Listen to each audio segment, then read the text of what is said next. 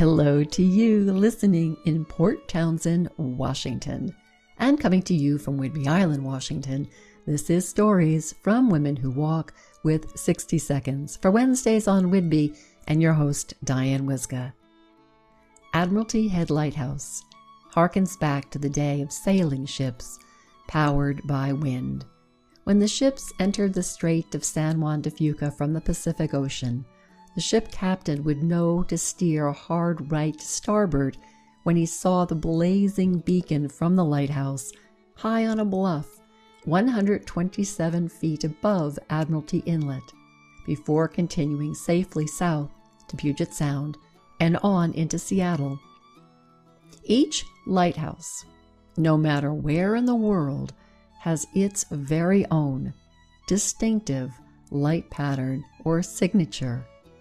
Lighthouses mark points of navigation, warn about dangerous coastlines, and guide ships into a safe harbor. But not all harbors are created equal for all boats.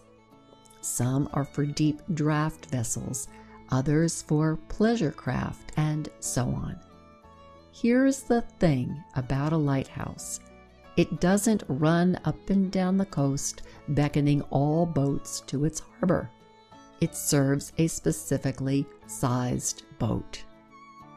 Question: lighthouses don't chase boats. Why do you chase clients? What is it only you have to offer?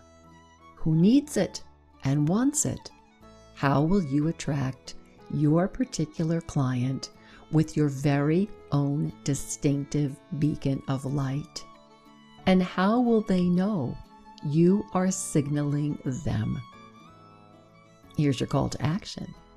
If you're looking for someone to help navigate you and your message, contact me on LinkedIn or Quarter Moon Story Arts for a consult.